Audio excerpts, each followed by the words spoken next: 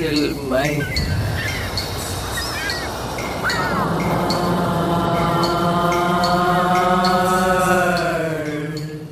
Welcome to Speak Sex. I am your host, Eurydice, and today we're going to talk about war again, because that's all that we're hearing, watching, breathing, thinking, and war is the other side of sex, at least in patriarchy, at least for the last 7,000 years.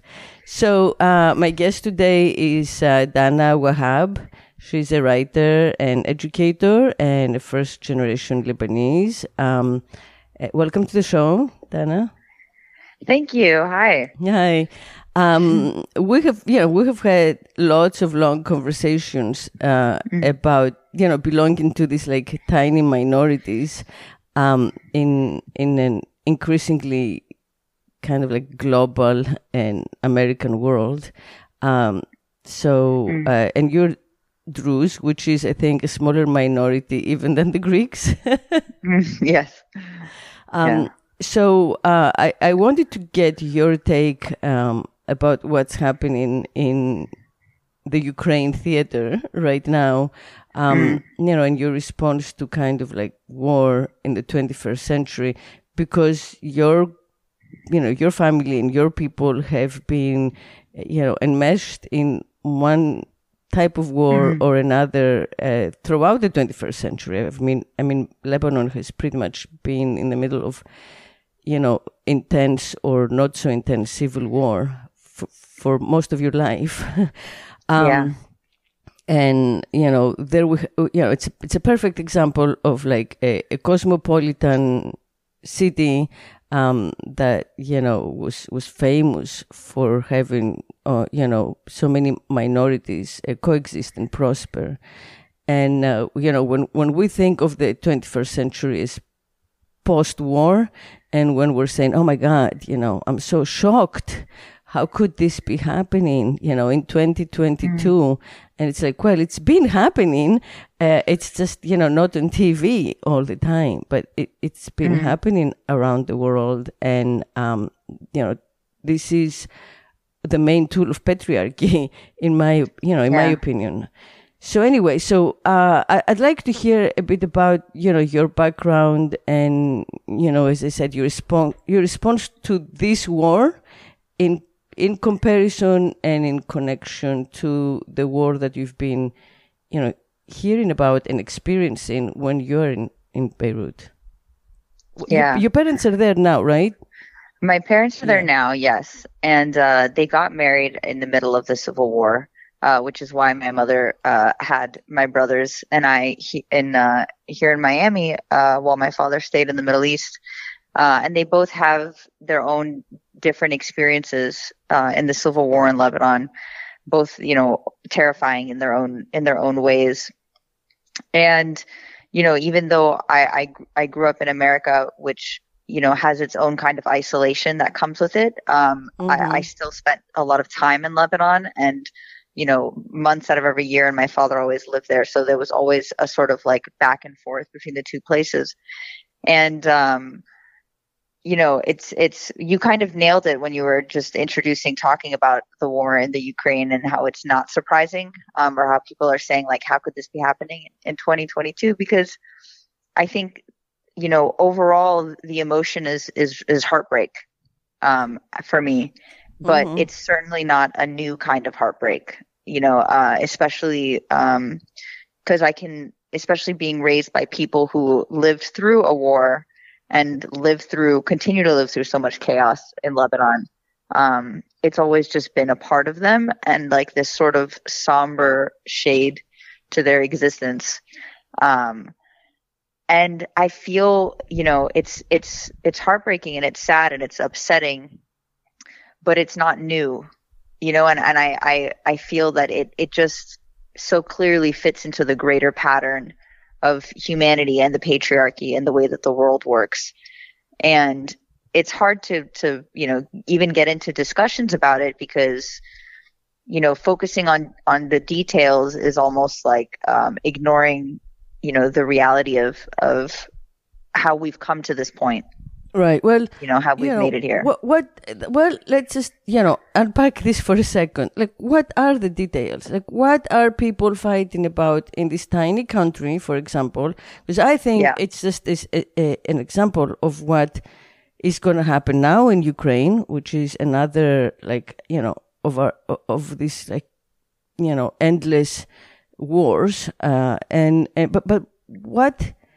what are we fighting about?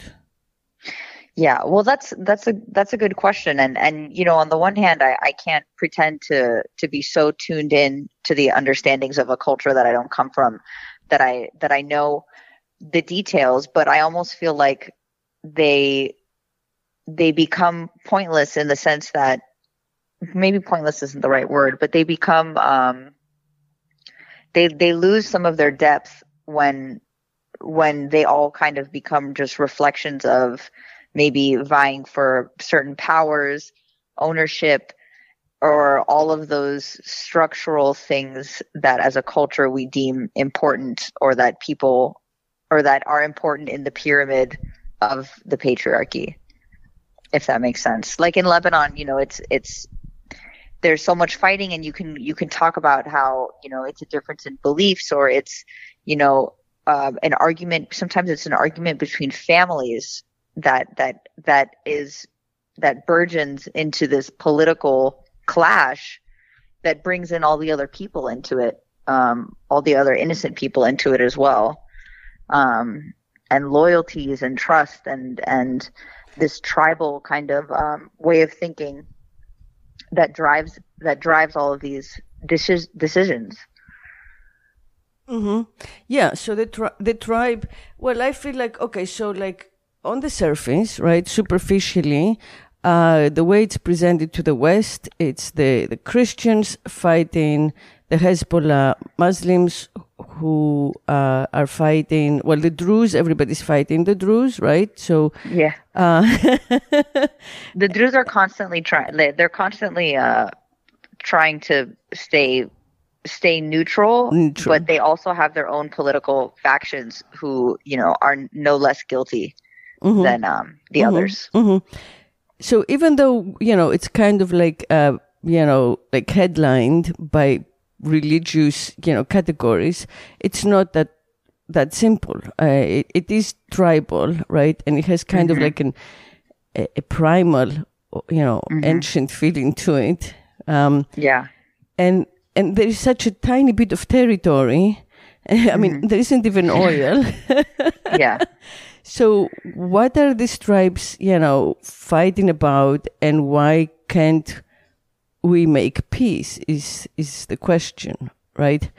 Yeah. Yeah. Well, there's so many different, it's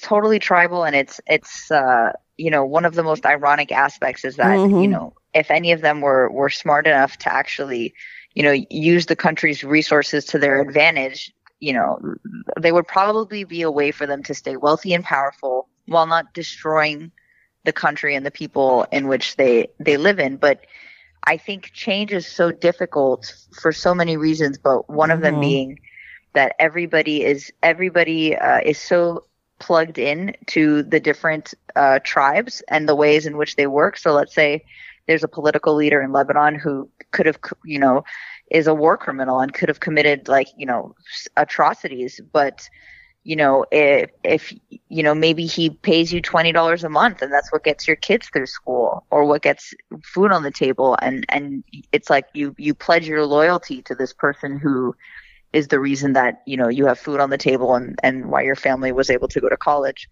And they run really deep, these ties. And it's rare somebody who can make it I don't know anybody who independently can make any sort of business or any sort of major decision that doesn't run by, that doesn't have to work in tandem with or be run by one of these little leaders who pretty much build up their own little kingdom of power that everybody works to serve in some way.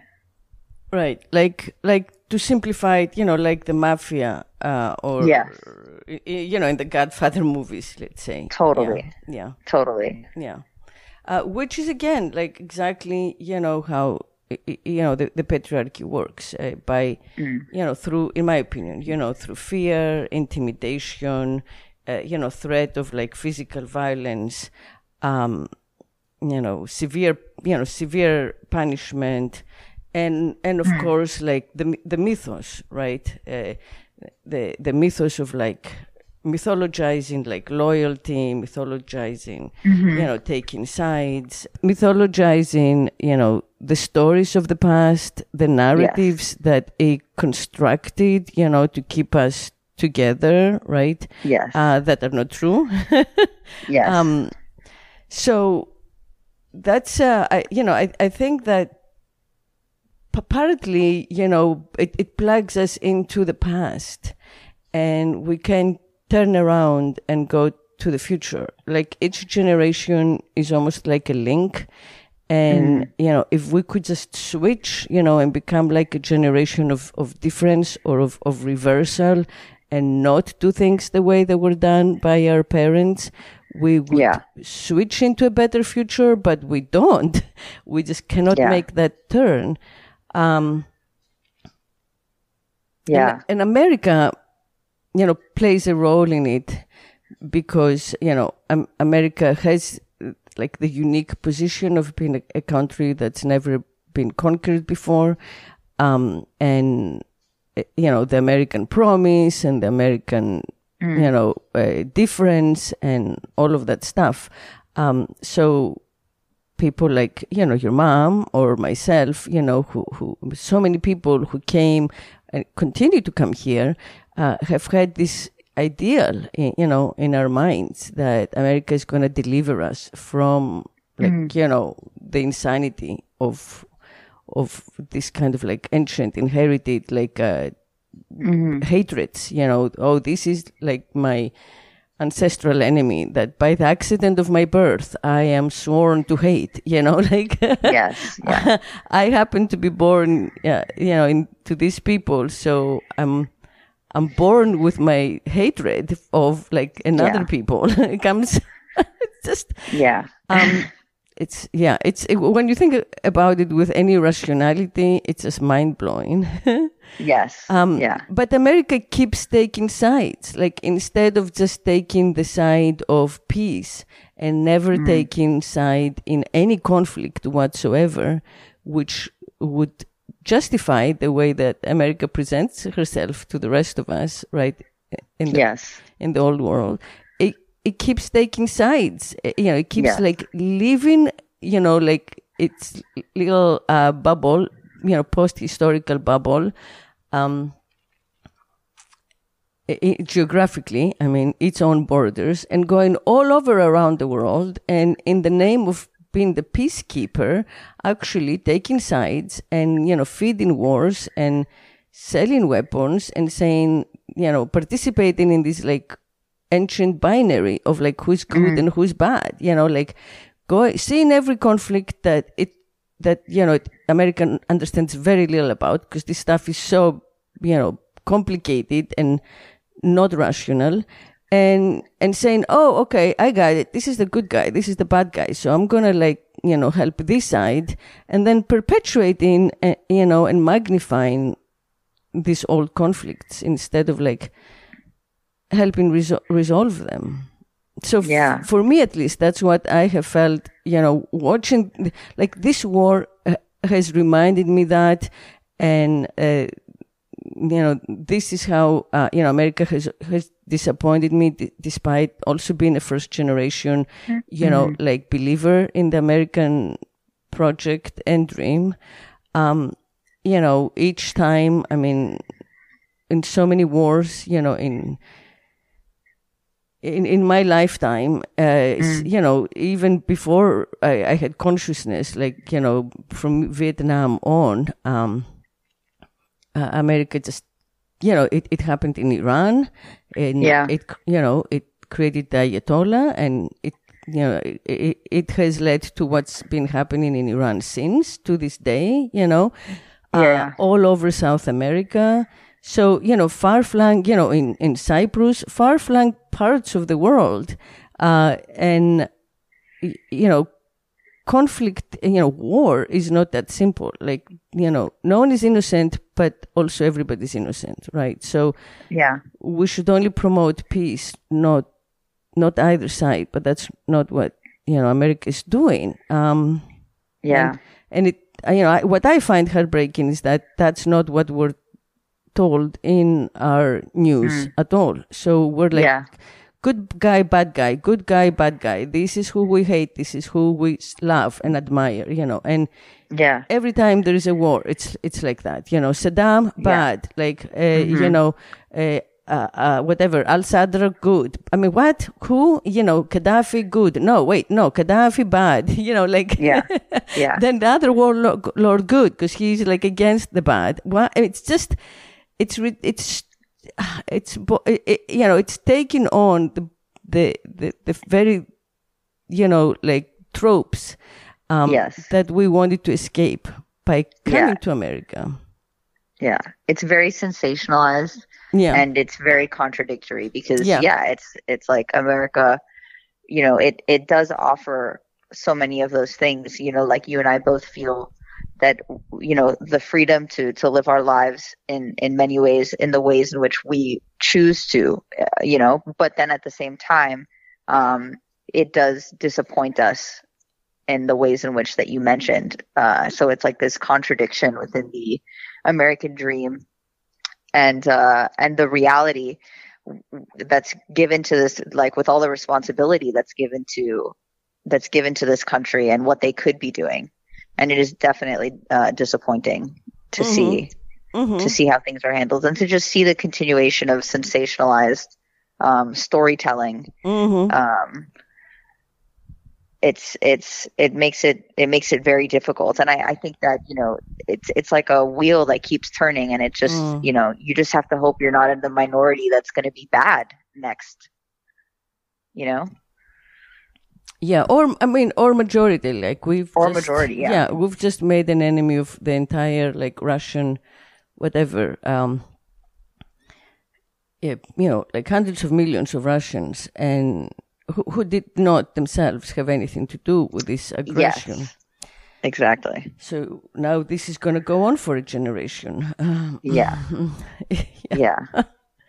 Yeah, and it's, I read that it was in November, that this war, like, officially began in November, I think November 10, 2021, when Biden and Zelensky, like, signed a charter on strategic partnership, which said that America supported Kiev's right to pursue membership in NATO.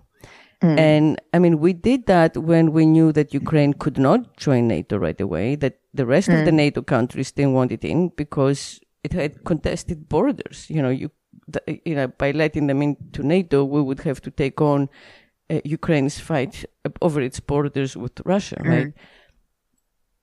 So why did we have to do that? Like, to just push a button and create such chaos and suffering and, loss of life and treasure and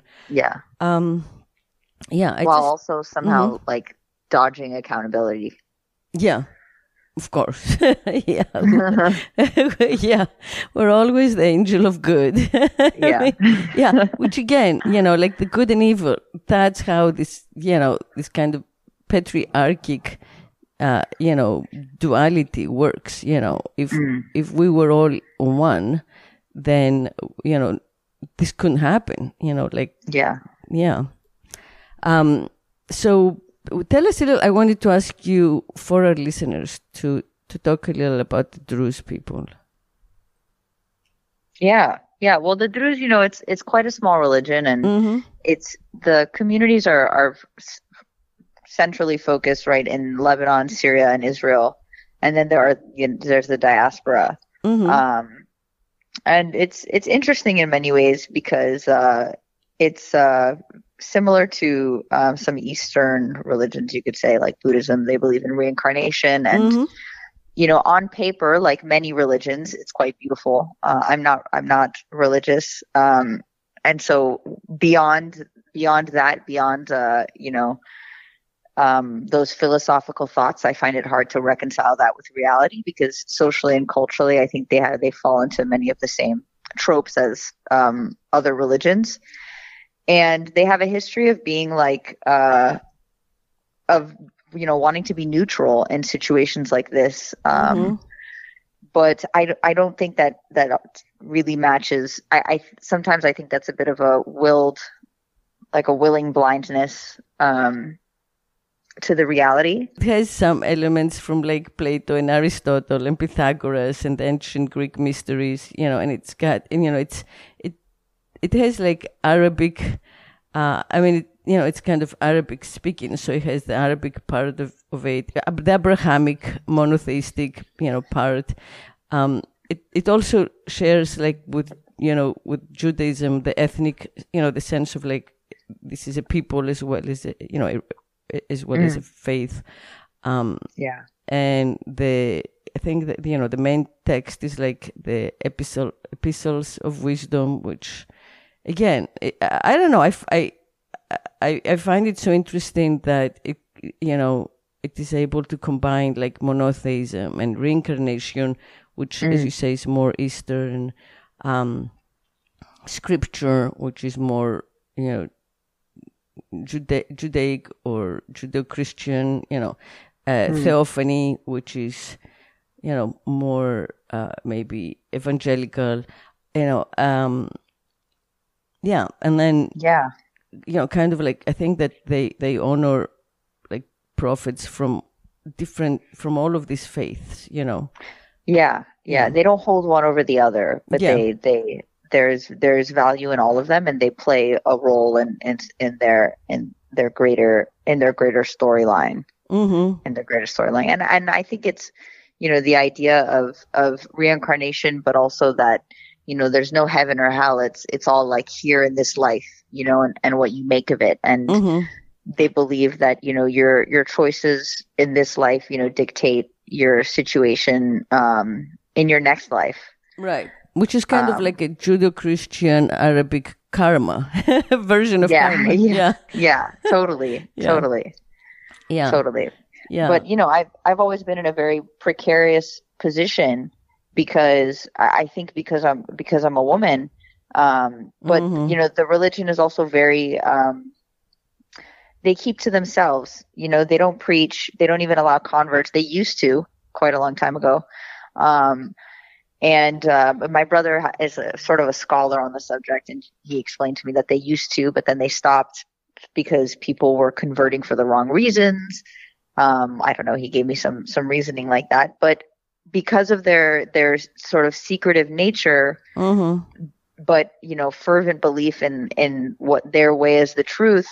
And me not only being a woman, but being raised in America, I've always been in this strange position, in between sort of position where I'm often sort of being called back into it, while at the same time being told that I could never really understand it because of my upbringing. My grandfather was a priest. There was like someone in the family who became a saint, but my faith was very much in the hands of men, right? So there was definitely like, as a woman, you could do like, understand and perform really secondary, roles, but it's, like if you menstruate, you can't go into at all, like you can't go into church. It's so there was definitely like a very clear, all-time patriarchal angle. Yes. Yeah. And I feel that even the women in my family or beyond who are in religious positions of power, you could say, although they would never explain their positions that way, but they do hold power. I see it in the way that they are followed by the people and their place in society as a position of power. And even when they are women or females, I do see it fall into the same pattern, because the patriarchy, it doesn't really distinguish, even though it's historically associated with men, right? And obviously it's based off of the sort of male um, the male perspective and building of culture, but at the same time, even if there's a woman at the top of that pyramid, it's still the same pyramid. Right. I mean, God is a he, and he, he is wise and and just and might. So, it kind of like supports the whole construct. Because, he is the whole of existence. And so, whereas like I feel that God's the whole of existence because I feel that God is like, in nature, but, the way when we put it in words, which is dogma, like, God gets a gender. Yes. Yeah. It's like, wait, how is God like how does that transcendent, but also like a guy? Yeah. Exactly. But it is, I just, I think it's a great, it's a great heritage. However, like a lot of our, again, Judeo-Christian, Muslim stories, it comes with like a geographic lock, right? I think. I mean, you know better than I do, but like the same way that like Jerusalem means so much to like Jews and Christians and Muslims. Yeah, and especially because there are no converts. It's like it's not even, I don't know if it's even so much as a question of like having holy sites. It's just like if no one can convert to it, then there certainly aren't, communities sprouting up all over the world. It's really coming out of Lebanon, coming out of one place. Yeah. And you guys like you have to have Lebanon is my point. Like I think the Mount of Lebanon or whatever, but I think that's part of like that agrarian. It's one of those tools. It's the agrarian tool. Of patriarchy. So if war is one of the tools of the patriarchy, that kind of like geographical, limitation, right? Is another tool. Because this is what we fight about. We fight about our borders. And what are our borders? They're based on these stories that we're told, right? So like... An inheritance and stories of like what belongs. Right. What belongs what to who. belongs to whom. And I mean, rationally speaking, when we look at, like if we could remove the emotion, from it, and we look at it rationally, we could say, all land is stolen. Like, who was the first person to say this is mine, and what? How did that become, his or hers? Like, it's just even the first one to lay claim was a colonizer. I mean, it's just like Earth. And then you say it's mine, and then someone else says, "Well, no, I don't want. I want it to be mine, right?" And then the most brutal one prevails, I guess. I mean, Yes. So this kind of like sense of like the right. This is our right. Is already corrupt, but we grow up with it. And what I'm saying, we were talking about the reasons for war. Well, there they are, like there is Russia, and Russia is like, no, Kiev used to be our capital, Ukraine was Greater Russia, it's the same thing that has forced like Israel and Palestine to have perennial war. Because of the stories that kind of bound their people to the same like geographical spot. It's like if after World War II, having sacrificed like 6 million lives, the Jewish people were given by the great powers, the equal land in like, let's say, West Texas, which was empty. Well, now we test rockets. Or one of my favorite suggestions always was Cyprus, which is like an island and, has been occupied anyway since like 74 by the Turks. Yeah. So, but somewhere where there wouldn't be endemic war, Yeah. It would be a totally different existence. I think like the consciousness of being a Jew would be profoundly different, by now. Yeah. But instead they continue to feel persecuted, and sometimes I even ask myself, like, was this done on purpose, like by those, whoever, the Brits? I think the Brits decided, because it was a British, colony or protectorate, they call it. Yeah. Because, to kind of say, okay, this is where you can go because you have to, because of your faith. But of course, this is also where you can go where you will always be hated. You will never be safe, because it's someone else's faith too, right? Yeah. We're going to give you a place that is full of your enemies. Yeah. Like. Yeah. Yeah. So. Yeah. And yeah. Mm-hmm. I think, something you said, like, in the past, I think it was, the most brutal was the winner, right? The people with the brute force. Mm-hmm. And I think that has, life and humanity and culture has changed so much that it's no longer just about who is the strongest. And I think that's, maybe, I mean, I'm oversimplifying, but I think that's where a lot of complications come in now, because, that's how so many different societies and countries were made and built and whatever. But it's no longer so simple as like who is the most powerful or who has the brute force. And America is a good example of that, because it's no longer just like the driving factor of like who's in charge and who knows what's right.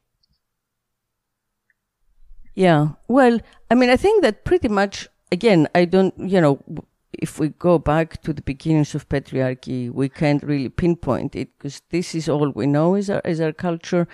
But pretty much soon after, might makes right? Pretty much after like the use of brutal force to kind of like, set up the pyramid of power.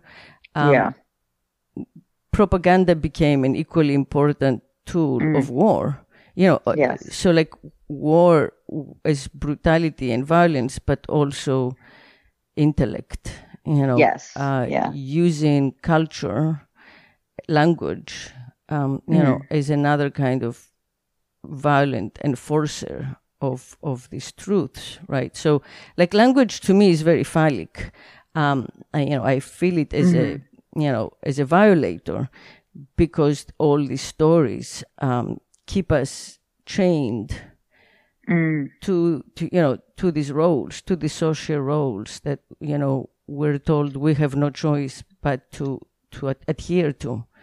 Totally. And if we don't do our part, we will be nameless and homeless and identityless, right?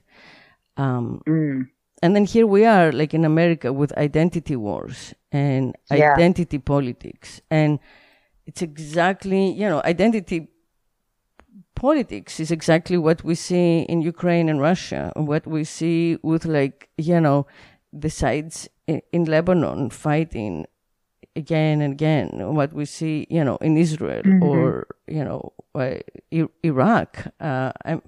So, I think that the way that,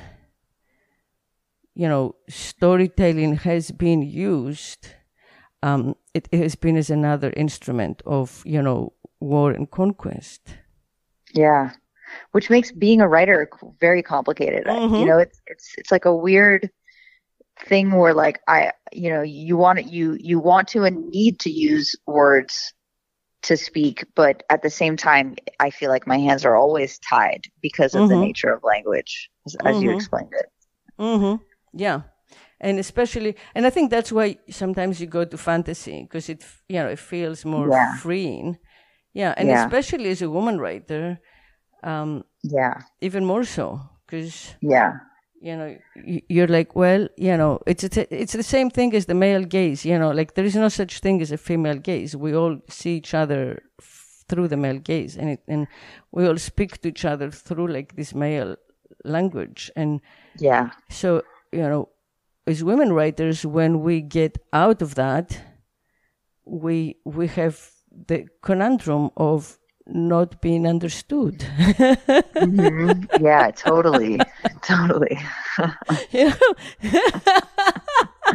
It's like either gibberish, Yeah. you know, Yeah. either tender buttons, you know, Yeah. or Yeah. or you know, like becoming part of the system, you know, collaborating or collaboration. Yes. with Yeah. enemy. Gibberish or collaboration. Yeah. Yeah. That's exactly it. Yeah. So we end up being collaborators because we, you know, Yeah. yeah, we don't want to be like a voice in the desert. Yeah. But I think, like, you know, having this stark, you know, like reminders of war, you know, coming down our news feed,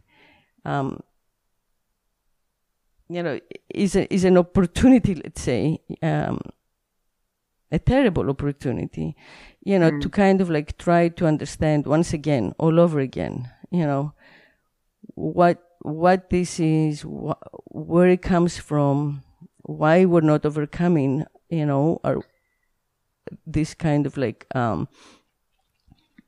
instincts. They may be instincts or they may be epigenetic instincts. You know, we really don't know. You know, yeah. True. Yeah, like, you know, patriarchies. Scientists and anthropologists, you know, say, well, we always used to fight each other, but like when we only know up to what we can like decipher, and like our bias is so all encompassing that you know, you can look at the like Paleolithic site and there's so little there, and you interpret it based on what you know of humanity, you know. Yeah. Which is very limiting. Right. So in many ways, whether or not it's an instinct or it's a learned instinct through patriarchy, I think is an impossible question to answer. Whether or not we used to be hunter-gatherer, nomadic pacifists is an impossible question to answer. Yeah. But annoyingly, it's the question. It's the question we keep asking. Yeah. And keep going back to. Yeah. Like, you know, looking for a way, you know, an alternative, like a way to evolve out of things. Yeah. Yeah. I think in Lebanon, I think that the younger generation, at least, you know, those people I know who were like, who I grew up with and spent time around, they want change, and they don't fall into the same traps as their parents, but the system is so strong, you know, and it's like, how do they initiate change? I really don't know, you know, and my parents, even after all of everything they've been through and what the country continues to put them through, they still have faith and like hope that they have faith in the system and hope that things will just, like, at the next election, you know, well, you know, our next chance is in the election, you know, whereas I think people my age, of my generation, are so tapped out emotionally and psychologically that they have no faith in it at all, you know. And I think it's such an overwhelming object to overcome, you know, not like change on such a grand scale. You know, there's so much change that needs to be done. Exactly. But where to even begin, or how to even go about it? Yeah. Where do you? Yeah. You're in your 20s, and I think that's pretty accurate for your generation in America as well as in the Middle East. But you know, the way I see it is that it's, you know, the solution is money, in the money, in the use of money, because as you know, as we look at generational change, it's, you know, generations get bought by older generations, and their opinions and you know, ideals and, kind of like decisions and choices get bought through money by their, let's say, forefathers or foremothers, right? Sooner or later. So the way, for me, into my logic, the way out of this endless like cycle of repetition is by changing how, where the money goes, how the money is distributed. Because if we inherit our parents financially, or if we are hired by our bosses who support us financially, we, ever so slowly like shift in the direction that works for them. And, without quite consciously, knowing it, in a few decades, right, we become them. And the solution clearly is not, socialism or like, taking over, the means of production and giving it to like the masses, or whatever, whatever has been proposed, which just repeats the same, ways of control. But it has to do with money. And in my opinion, inheritance.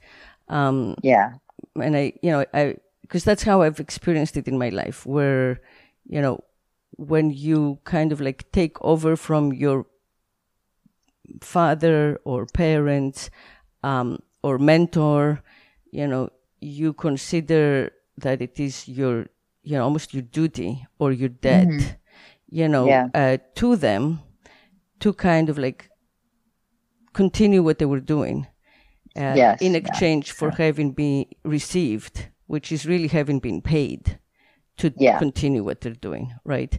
So it's almost like a Ponzi scheme, but we don't think of it that way because we put it in these very noble terms. It's all like morality, and ethics and and respect, and whatever. Which is what makes this so, like it's a knot, it's so complicated. It's a knot.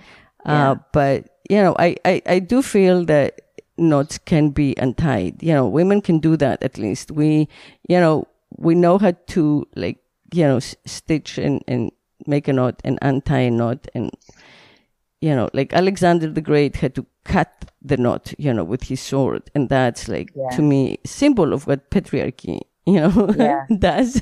Every time there is a big change and it doesn't work, like revolution doesn't work. Bloody revolution, especially. Just perpetuates the same. Same system. I mean, look at Hezbollah. Like, ouch. Totally. So I guess it's a question of how to untie the knot. How do we untie the knot? Feminine power. Yes. To untie the knot. And patience.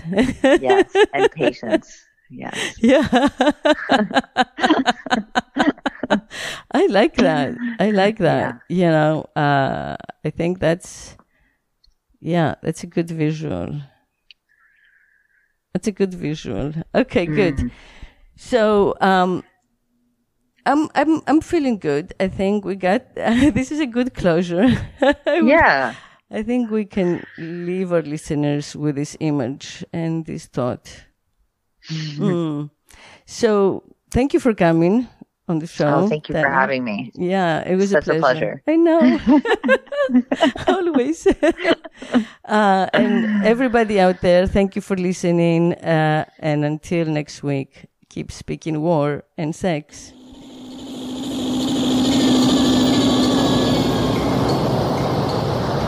If I could make love incessantly, I would be God.